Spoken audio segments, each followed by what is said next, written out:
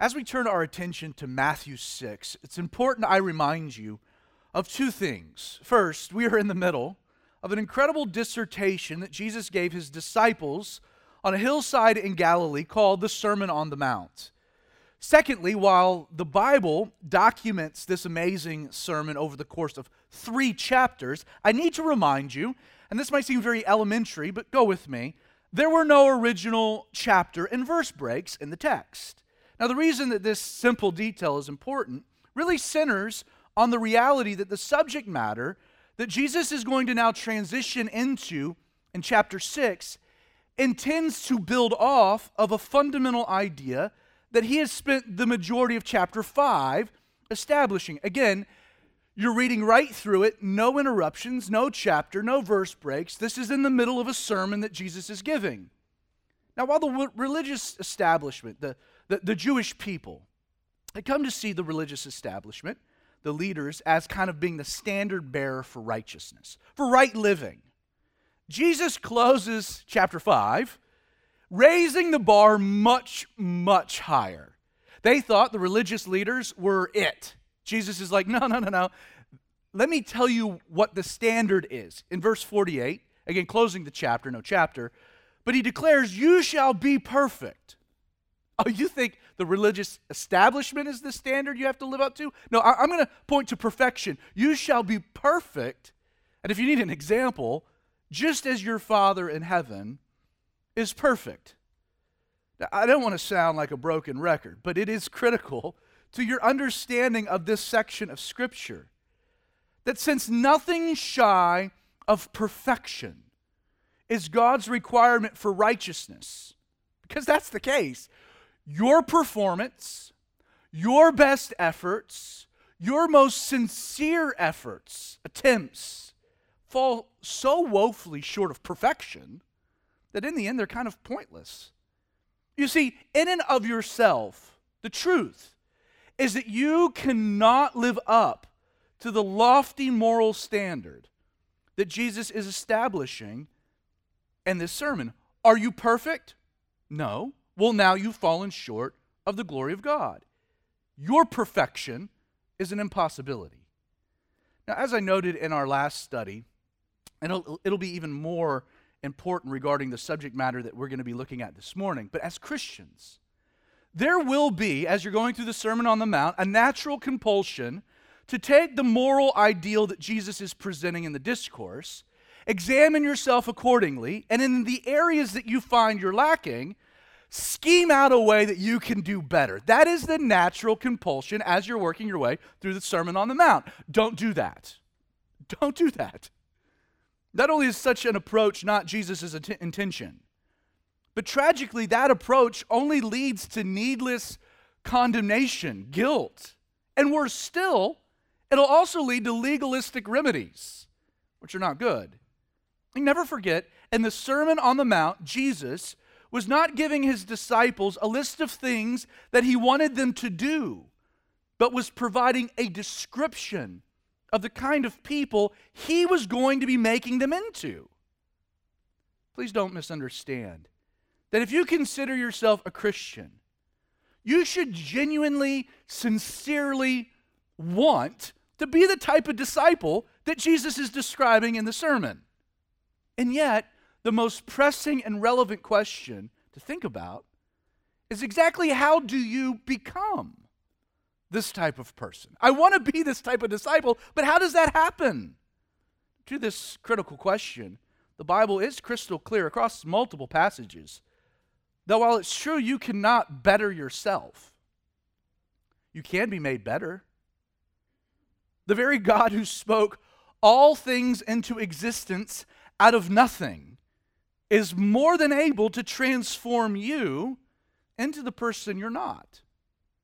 You see, the ideals established in this sermon, they can be realized in your life, but only as they manifest naturally through a working of Jesus by his Holy Spirit in you. As such, when you come across a moral instruction in the Sermon on the Mount that you're failing to live up to, or maybe a part of this righteous description you currently don't see manifesting in your life, or a component of the ethic that you presently aren't emulating, or an element of the ideal that you may be lacking in, resist, my friend, the compulsion to feel condemned or to do anything other than coming to Jesus, acknowledging this area where you're falling short in order to ask that He would specifically work in you, that through His Spirit He would transform you, that He would take that part and work it inside. Verse 1, chapter 6. Jesus, He says, "Take heed that you do not do your charitable deeds before men, to be seen by them. Otherwise, you have no reward from your Father in heaven." In the original Greek language, these two words translated charitable deeds. It's actually one word that's best translated as alms or giving. Though in a very broad sense, the word can speak to one's good works. In this case, Jesus is using the word to describe the practical act of a person demonstrating pity or mercy towards those that are less fortunate around them through charity. Now, the first observation that must be acknowledged is the obvious assumption made by Jesus that His disciples were actually going to be charitable people. Like, I hope you know that generosity isn't optional for a child of God. Jesus is assuming, as a disciple, you're going to be charitable, that you're going to demonstrate charity. He's going to explain how you should do it, but the assumption is that you will. You see, a person that's been blessed by God will always respond. If they really understand the totality of that blessing, they will always respond by, in turn, blessing others.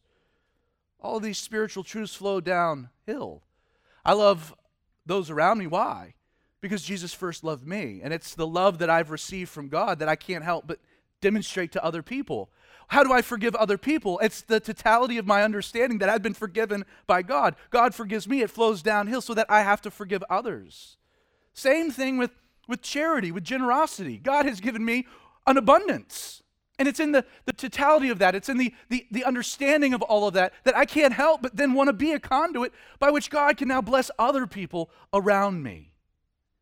In his first letter to his protege, Timothy, the Apostle Paul wrote in chapter 6, verses 17, 18, and 19, that he should command those who are rich in this present age not to be haughty. Now, right there, I know that might turn some of you off. You think, well, I'm not rich. Well, you are. In the context of just the world right now, you're in the upper 1% of the globe. Like, even if you're just on government assistance in America, you're richer than the majority of the people in the world. I mean, we are a very affluent place.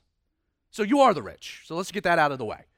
So command those who are rich in this present age, that's you and me, not to be haughty, nor to trust in uncertain riches, but to trust in the living God, who gives us richly all things to enjoy. Let them do good, that they may be rich in good works, ready to give, willing to share, storing up for themselves a good foundation for the time to come, that they may lay hold of eternal life. So the first observation from verse 1 is the assumption that Jesus makes right off the cuff, that his people will be generous. The second observation that you can't help escape is kind of a backhanded acknowledgement made by Jesus that being generous on earth will actually yield a real reward from your Father in heaven. That's what Jesus says. It's interesting that the word that we have used here, translated reward, it refers literally to the wages that are paid for one's work. Like, the word literally spoke of a fruit that naturally results from a person's toil, their labor. Like, understand, I know this is simple, but don't miss it. You cannot expect heavenly rewards apart from earthly charity. Beyond this, the word that's used, it also implies a measure of proportionality. You see, Jesus is affirming not just the existence of rewards in heaven, but that the rewards we receive from our Father in heaven will be proportional to the measure of our generosity. Like logically, we can surmise that a greater gift, greater demonstrations of generosity will then in turn yield greater rewards. It's what the word reward means. There's this measure of proportionality. In Luke chapter 6, verse 38, Jesus would speak with even greater clarity to this point. He would tell his disciples, he'd say, "Give, and it will be given to you. Good measure, pressed down, shaken together, and running over, will be put into your bosom. For with the same measure that you use it, it will be measured back to you." In 2 Corinthians chapter 9, Paul builds on this particular idea. He writes, "He who sows sparingly also reaps sparingly. And he who sows bountifully will also reap bountifully. So let each one give as he purposes in his heart, not grudgingly or of necessity. For God loves a cheerful giver." And in the original language, it says hilarious giver. Someone that laughs as they're giving. Like, this is awesome. "For God is able to make all grace abound towards you, that you, always having sufficiency in all things, may have an abundance for every good work." Again, I don't want to hammer home a point, but let me share just a couple proverbs related to what Jesus is discussing. Proverbs chapter 11, "There is one who scatters, yet increases more, and there is one who withholds more than what is right, and it leads to poverty. The generous soul will be made rich, and he who waters will also be watered himself." Proverbs 19, verse 17, "He who has pity on the poor lends to the Lord, and he will pay back what he has given." Now, with these things in mind, it's clear the focus of this particular exhortation of Jesus towards his disciples isn't focused on our generosity or even the rewards that we'll receive, both of which are assumed. They're a given. But what Jesus is addressing is rather the way in which our generosity should manifest to others, as well as how the way, ultimately affects the reward that we'll receive from God. So Jesus' caution here, it's straightforward. Take heed. So pay attention. Be attentive. That your acts of generosity, Jesus says, not be done before men to be seen by them. Why? Because, he says, if they are, it will eliminate the reward you would have been given by your Father in heaven. Jesus continues, verse 2, "Therefore, when you do a charitable deed, do not sound a trumpet before you as the hypocrites do in the synagogues and in the streets, that they may have glory from men. Assuredly, I say to you," basically, you can take this one to the bank. They have their reward. But when you do a charitable deed, and in the context, Jesus is contrasting his disciples with these hypocrites. "Do not let your left hand know what your right hand is doing." And that's comical. I mean, it's impossible to keep what's happening with one hand hidden from the other. Jesus is employing some comedy to kind of illustrate a point. The point being that your charitable deed may be in secret, and your Father who sees in secret will himself reward you openly. Now, in the end, with regard to generosity, Jesus is saying the way a person gives, whether it's in public or private, reveals the true motivation behind the giver, which then determines the appropriate reward. The way a gift is made reveals motive, which determines reward. Very simple. If the motivation behind a person's generosity is to receive public attention and fanfare, Jesus says the notoriety they receive will be their due recompense. You got what you wanted. However, if a gift, Jesus says, is made in secret and thus is done with a very pure motive, Jesus is promising that that gift won't go unrewarded. Why? Because your Father who sees in secret will himself reward you openly. God knows, even if no one else is aware. Now, if we could be honest, while charity and altruism are not limited to being exclusively an expression of the Christian faith, like even as you look around our society, people that are godless still demonstrate acts of kindness and charity. That being said, anonymous generosity is kind of a unique thing.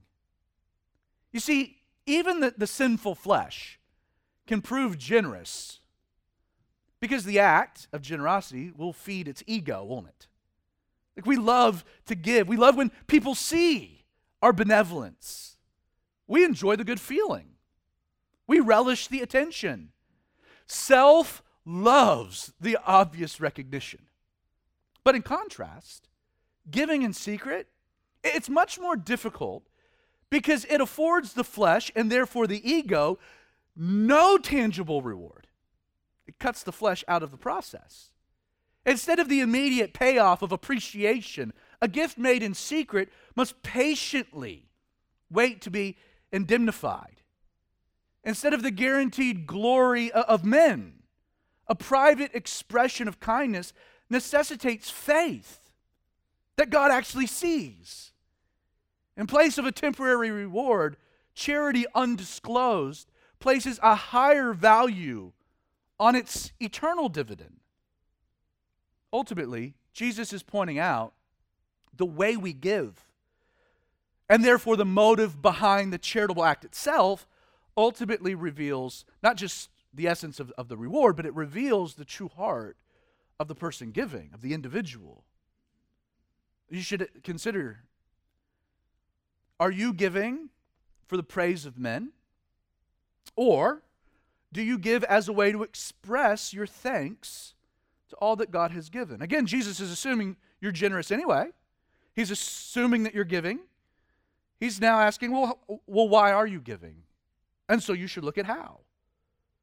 When being charitable, the question to always consider is, who is the intended audience? Is it men or is it God? Now, regarding the person whose gift comes with a public spectacle, the sounding of trumpets and whatnot, Jesus refers to these people. He uses an interesting word. He calls them the hypocrites. Now, if you're familiar with the Greek language at all, you probably already understand that this word hypocrite in the Greek, it's used to describe very specifically a stage actor, a person who dons a mask in order to play a part or fill a particular role. In effect, a hypocrite masquerades around pretending to be someone that they're not, someone they weren't. And regarding the New Testament, it's interesting that this word hypocrite, it's used 18 times in the New Testament. What's amazing, though, is that 15 of the 18 times are in Matthew's gospel. It's also worth noting that when Matthew mentions hypocrites in his gospel, when he uses this word, every single instance, he's using it to describe a very particular group of people: the religious leaders, the religious establishment, the do-gooders. Now, if you remember back to Matthew and a bit of his bio, Matthew, also known as Levi, grew up in the priestly class. Like, he grew up surrounded by this religious culture. He grew up in the midst of it.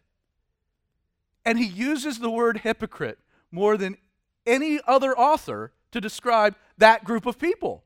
Why? Because he knew them. He grew up in their midst. In fact, you can argue that it was because of their blatant hypocrisy that he not just rejected them, he went out and decided to be a tax collector. Well, it's true that a hypocrite is a person pretending to be someone they aren't. Understand that the concept of a hypocrite has much, much deeper connotations.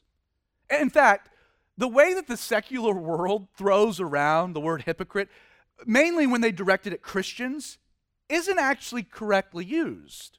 It's not really true. You see, if you possess a genuine moral standard, you have beliefs about how to live, what behavior is right, what behavior is wrong. You have an ethic, and you fail to live up to that ethic. That doesn't make you a hypocrite. It makes you a failure. You see, in contrast, a hypocrite is an individual who is intentionally pretending to have a moral standard in public when they have an entirely different one in private. It's nuanced, but it's a profound difference. A hypocrite is a person who is knowingly crafting a misleading persona. They've created an outward image of themselves that doesn't square with the reality of who they are, and they know it. They know the image they're projecting is but a mirage. Within the context of generosity, and the fact that this word hypocrite is used by Matthew to describe the religious establishment, Jesus is telling his disciples an easy tell when it comes to identifying a fake religious person.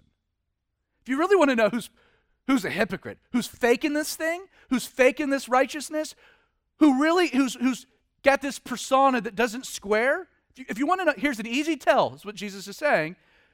Just observe the way they give. It'll tell you a lot about them. He'll later point to the way that a person prays as being equally telling. Again, Jesus here is affirming the way in which a person expresses their generosity will always reveal true motivations, which in turn unmasks their real character or lack thereof. In that day, the religious leaders, the scribes, the Pharisees, the Sadducees, they would give to the poor. They would give. And they would make a public spectacle out of it.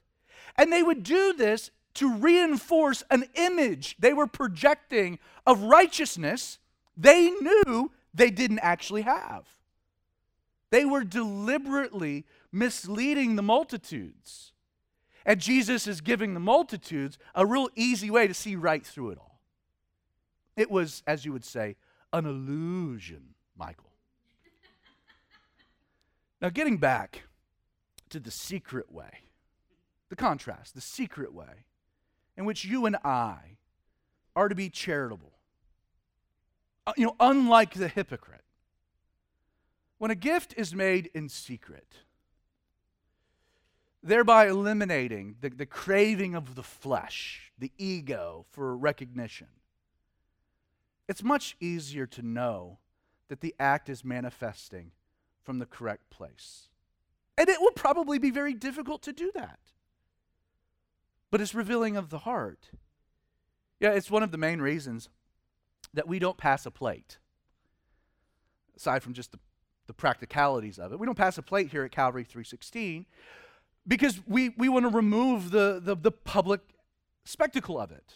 It's why we have an offering box if you want to drop off a check or some cash or an iPad kiosk that's as private as we can make it. It's why we have so many options that you can give digitally without anyone knowing but the person that makes the deposit, because you got to have someone.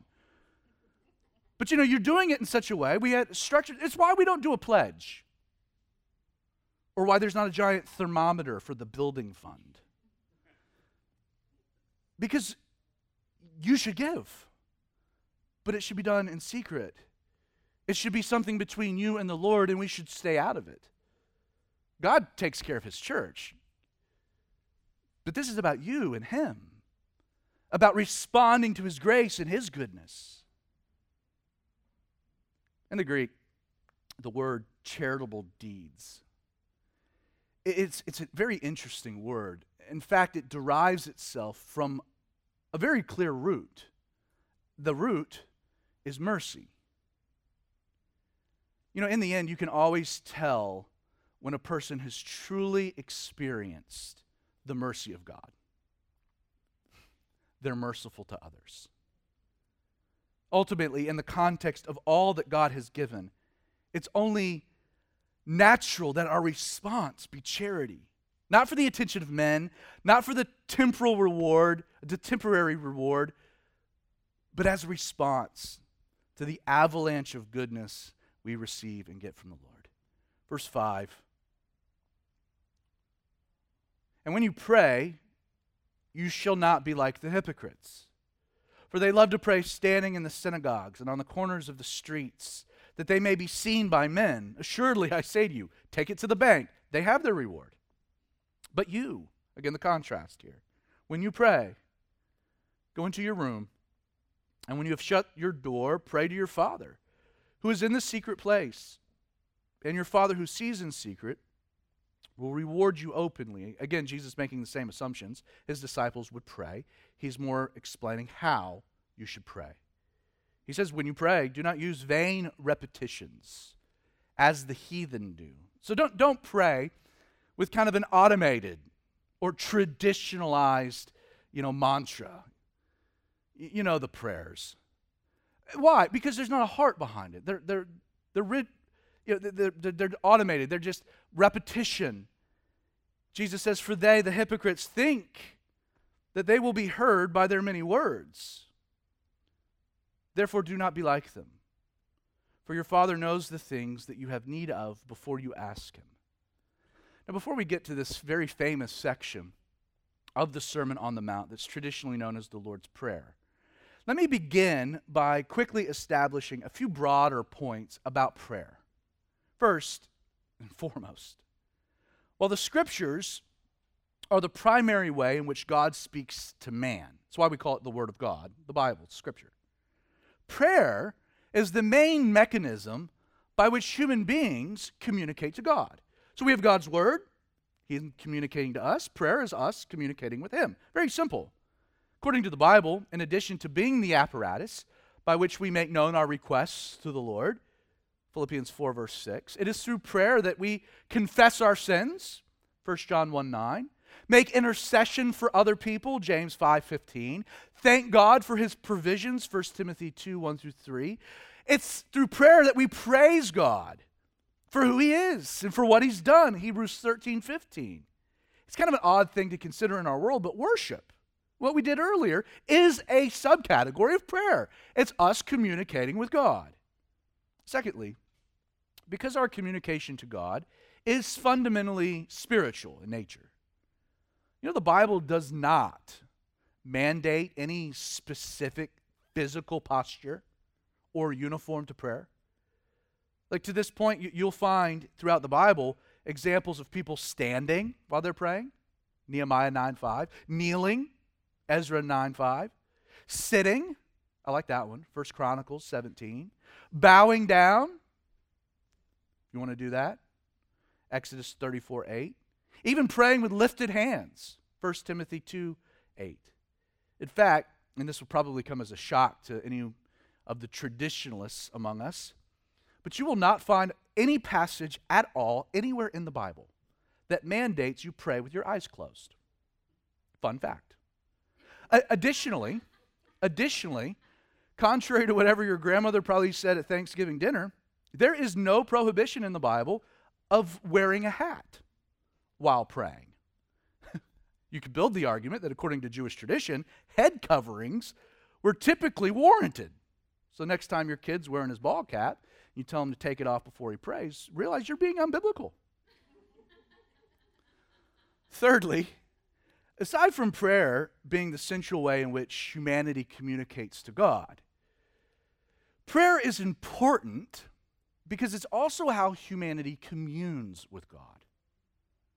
Mother Teresa, a woman who knew God and knew how to pray, she once said the following. She says, prayer is not asking.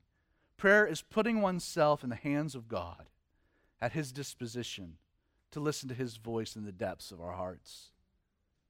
This is why Jesus tells us not to pray like the hypocrites.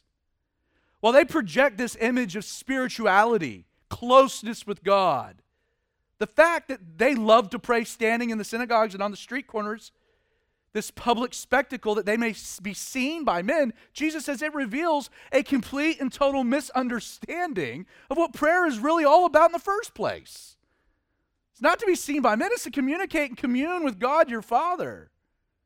Christian, time spent in prayer should provide you, it should enable you, facilitate a personal, intimate experience with the God of the universe. The fact that you pray and you articulate your heart and He cares to listen should drive us to our knees more often, shouldn't it? That God cares enough about you that He wants to hear from you. This is why Jesus, he says, God, when you pray, assuming you will, go into your room and shut your door and pray to your Father. Spend time with your Father who is in the secret place. What intimacy, right? 1 Thessalonians 5, verse 17, the Apostle Paul, he exhorted the believers, exhorted you and I to pray without ceasing. It's an interesting phrase. It would appear, according to Paul, that prayer is not exactly designed to be a scheduled activity, but instead a continuous lifestyle. Pray always, pray continuously, without ceasing. It would seem that prayer is more of an attitude than it really is an action. It's something that's constant. Prayer is the mechanism by which you can explore and enjoy this relationship you have with your Heavenly Father. You know, it's not an accident that the one person in the Bible that prayed more than anyone else, you want to take a guess who it was? It was Jesus. It's how he communicated and stayed in contact with and connected with his Father. If prayer was important for Jesus to navigate this world, I think it's important for us as well. Again, this is why Jesus, he says, don't use the vain repetitions. Get away from that with regards to your prayers. In the end, Jesus, God, he desires this genuine, this real, even raw experience with his people. When it comes to prayer, you know what God wants more than anything else? He wants you to be authentic. He wants you to be real. He wants you to lay your heart bare. Christian, get rid of the notion, dispel the idea that effectiveness of prayer is somehow determined by its length. It's not true. Or the theology that you use, or your eloquence. Like using big words that no one understands, or waxing poetic isn't important to God. None of those things matter. What he cares about more than anything else is you to be sincere, heartfelt, passionate. You know, building on this idea that scripturally there are only 3 requirements for prayer. First, you have to approach God according to Psalm 66, verse 18, with a pure heart.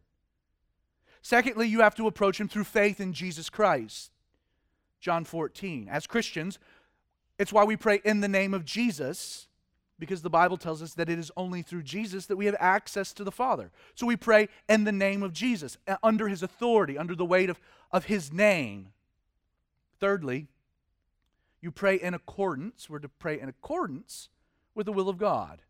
1 John 5:14. Never forget, it's one of my favorite prayers in the Bible. As Peter was sinking beneath the waves of the sea. So he sees Jesus walking across the Sea of Galilee in the midst of this storm. He's like, that's pretty stinking cool. Can I do that, Jesus? You said, follow me. I'd like to follow you. Jesus is like, yeah, get out of the boat. Let's go. And he does. And he's walking on the water. 2 people ever walk on the water. Jesus, Peter. You got to give him credit for that. Wasn't too many steps, but he took a few. You try it. But then he gets distracted by the wind and the waves and everything going on around him. He takes his eyes off of Jesus and he begins to sink beneath the waves. And he prays. It's passionate, but it's not long. Lord, save me. Did Jesus stand there like, Peter, I needed at least 2 more paragraphs out of you? Where's the theology? No. Jesus heard the cry of his heart, and he instantly responded, didn't he? Most effective prayer. Regarding the length of prayer in a corporate setting, through my prep this week, I ran across a quote by David Guzik, who was quoting someone else he didn't know, so I'll just give it to him. But he said this, I found it funny. He says, the first 3 minutes we pray with you. So when you're praying in a corporate setting, the first 3 minutes, we're with you. The next 3 minutes, we pray for you. The last 3 minutes, we pray against you. I'll add that the worst time for you to have a morning devotional is before I eat lunch. You know, when you go out to eat and someone feels as though with the hot meal right in front of you, that they have to go on and on and on and on. It's like, I just start eating. It's like, this has been blessed a long time ago. You're killing it. With this better understanding of what prayer is, what it seeks to accomplish, let me also very quickly add, to round out your understanding before we get to the sermon on the Lord's Prayer, let me tell you what prayer isn't. It'll help some context. Prayer is not the mechanism by which God receives status updates on what's going on in your life. That's not the purpose of prayer. As if the all-seeing God of the universe needs you to keep him posted on the latest happenings. Like when you come before the Lord in prayer and you drop some knowledge and God turns to Jesus and is like, did you know this was going on? And Jesus turns to the Holy Spirit and is like, were you aware? We've dropped the ball. Thank you, Zach, for letting us know this was going on. That's not how it works. God knows everything. It's not as though like amen was some cosmic hashtag where the more people you could get lifting up a request, the more likely it was it would trend in heaven and God would take note and do something about it. This is why Jesus reminds us, look at it again, he says, your Father knows. He already knows the things you have need of before you ask him. I'll throw this out there too, especially in a corporate setting, when you're with like a group of fellows or like the band of brothers. Prayer is not the time where you gossip about someone else as well. You ever been in one of those prayer meetings where it's like 90% of that person's prayer was talking about someone and airing their dirty laundry? Like God already knows. Like you just keep that private. Don't do that. I should add that prayer is also not the mechanism by which you attempt to influence God's plan. That's not the purpose, to get God to change his mind about something. Again, as if the all-seeing, all-wise God of the universe, who knew you before the foundations of the world, doesn't already know what's best for you. You know, it's sad, but for many Christians, prayer ends up being relegated to a well-crafted business proposal that's somehow designed to get God to buy into your plan. To this point, author C.S. Lewis makes this observation. He says, in Gethsemane, the holiest of all petitioners prayed 3 times that a certain cup might pass from him. It did not. We'll get to that a bit more in a moment. In contrast to the public manner in which the hypocrites prayed, using these empty repetitions, Jesus tells his disciples, let's read through it, verse 9. He says, in this manner, therefore pray. Now, this is known as the Lord's Prayer. A more accurate branding would be the disciples' prayer. Our Father in heaven, hallowed be your name. Your kingdom come, your will be done on earth as it is in heaven. Give us this day our daily bread, and forgive us our debts as we forgive our debtors. And do not lead us into temptation, but deliver us from the evil one. For yours is the kingdom and the power and the glory forever. Amen. Now, before we work our way through the substance of the prayer, keep in mind that Jesus here, he's giving us a model prayer. He's giving us something that we can pattern our own prayers after, but he's not giving us a prayer to emulate, replicate, or worse, regurgitate. We are again to avoid what? Using vain repetitions as the heathens do, and sadly, this model prayer is used in that regard. Jesus says we should begin, our Father in heaven, hallowed be your name. Now, right from the jump, our prayers should first acknowledge the intended audience, right? Our Father. We should also acknowledge his vantage point. He is a Father and he's in heaven, as well as his nature. Hallowed be your name. Our Father in heaven, hallowed be your name. I should note that I wouldn't want to build like a real dogmatic theology on it, but you don't pray to Jesus. There's not an example of us praying to Jesus in that regard. We pray to our Heavenly Father through Jesus, through the name of Jesus, through his authority. But the audience is the Father. You know, much more than just being our God. Our prayers intend to facilitate an interaction with a Heavenly Father. A Father who, while yes, strong, just, is also tender and merciful. I had a great dad. So the idea of a father, God being my father, there's good connotations to it. My father on earth was a good father, is a good father. That's not to say that's the same thing for all people. Some of you had really rotten fathers. And so when you think of God as a father, there's not warm fuzzies. That's why it's not your father on earth. This is a father in heaven. This is the standard your father fell short in. This is something else entirely.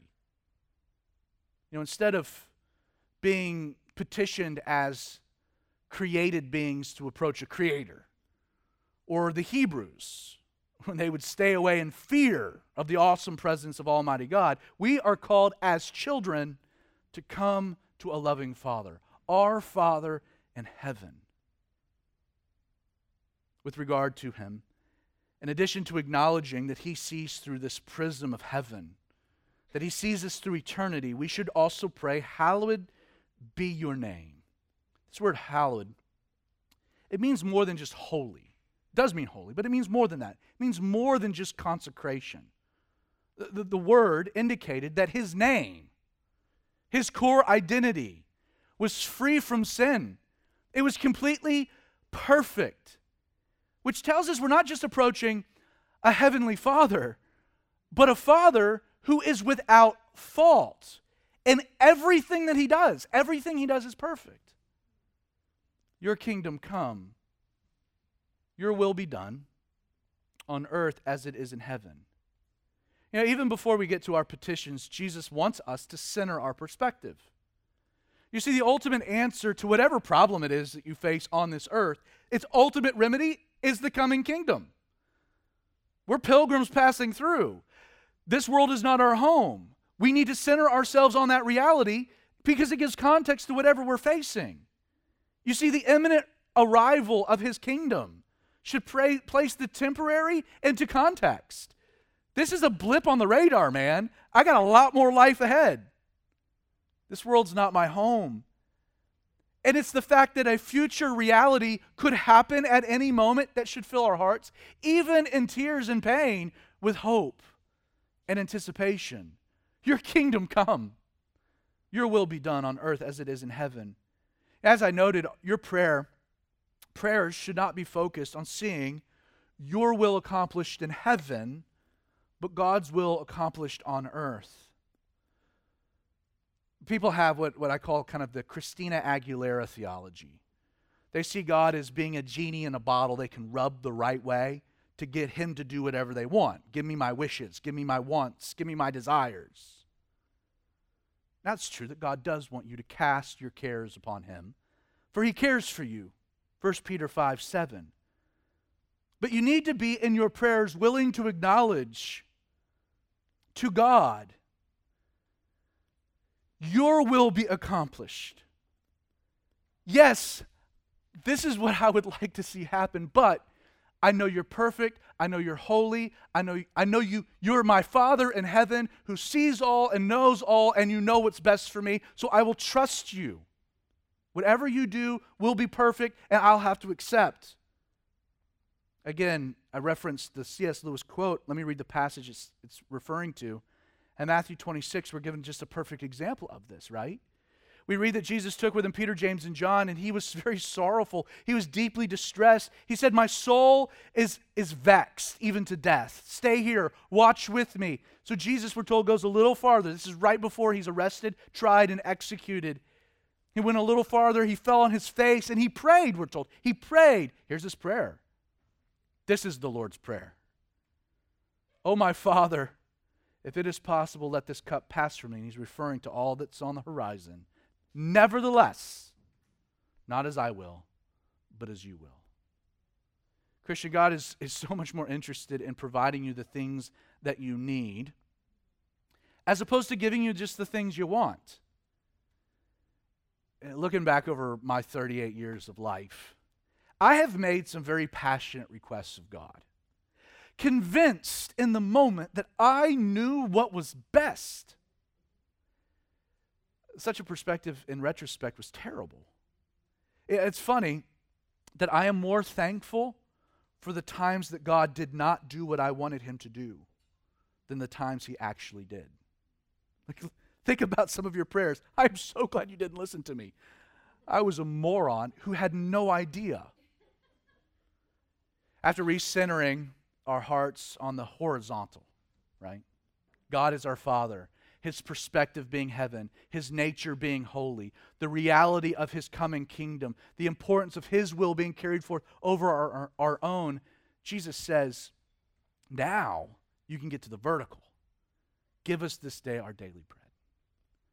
In Jesus' day, the daily provision of bread was essential for life. They had mold, bread couldn't be stored, it had to be made every day, making it an adventure. Practically speaking, Jesus is saying that we should and can bring before our Heavenly Father everyday issues, everyday needs. Forgive us our debts as we forgive our debtors. Within the structure of what Jesus is saying, I do think it's a leap to see Him tethering together the two ideas. Instead, I see Jesus encouraging us to petition the forgiveness of God for the dumb things we've done, while also petitioning that He grant us the ability to forgive our debtors. Lord, forgive me and help me forgive others. Jesus wraps up His prayer. He says, do not lead us into temptation, or more accurately, do not lead us into a time of testing, but deliver us from the evil one. And He concludes with this salutation, for yours is the kingdom, the power, the glory forever. Amen. You know, the way that Jesus presents this final idea, I kind of find to be interesting. You notice like these two phrases, do not lead us into, but deliver us from. Though it's entirely appropriate to pray that God would allow you to enjoy seasons of life free of trial, our prayers should still affirm the reality that trials are inevitable. Do not lead us into, but it's going to happen, so deliver us from. You have no power to endure these things on your own. Trials are inevitable. You're petitioning your Father, Father, when they come, deliver me, help me through. It's also worth pointing out that the second half of this prayer, and we could spend weeks on this particular prayer, which we're not. But this second half, the first dealing horizontal, God, second half dealing with the practical, the vertical.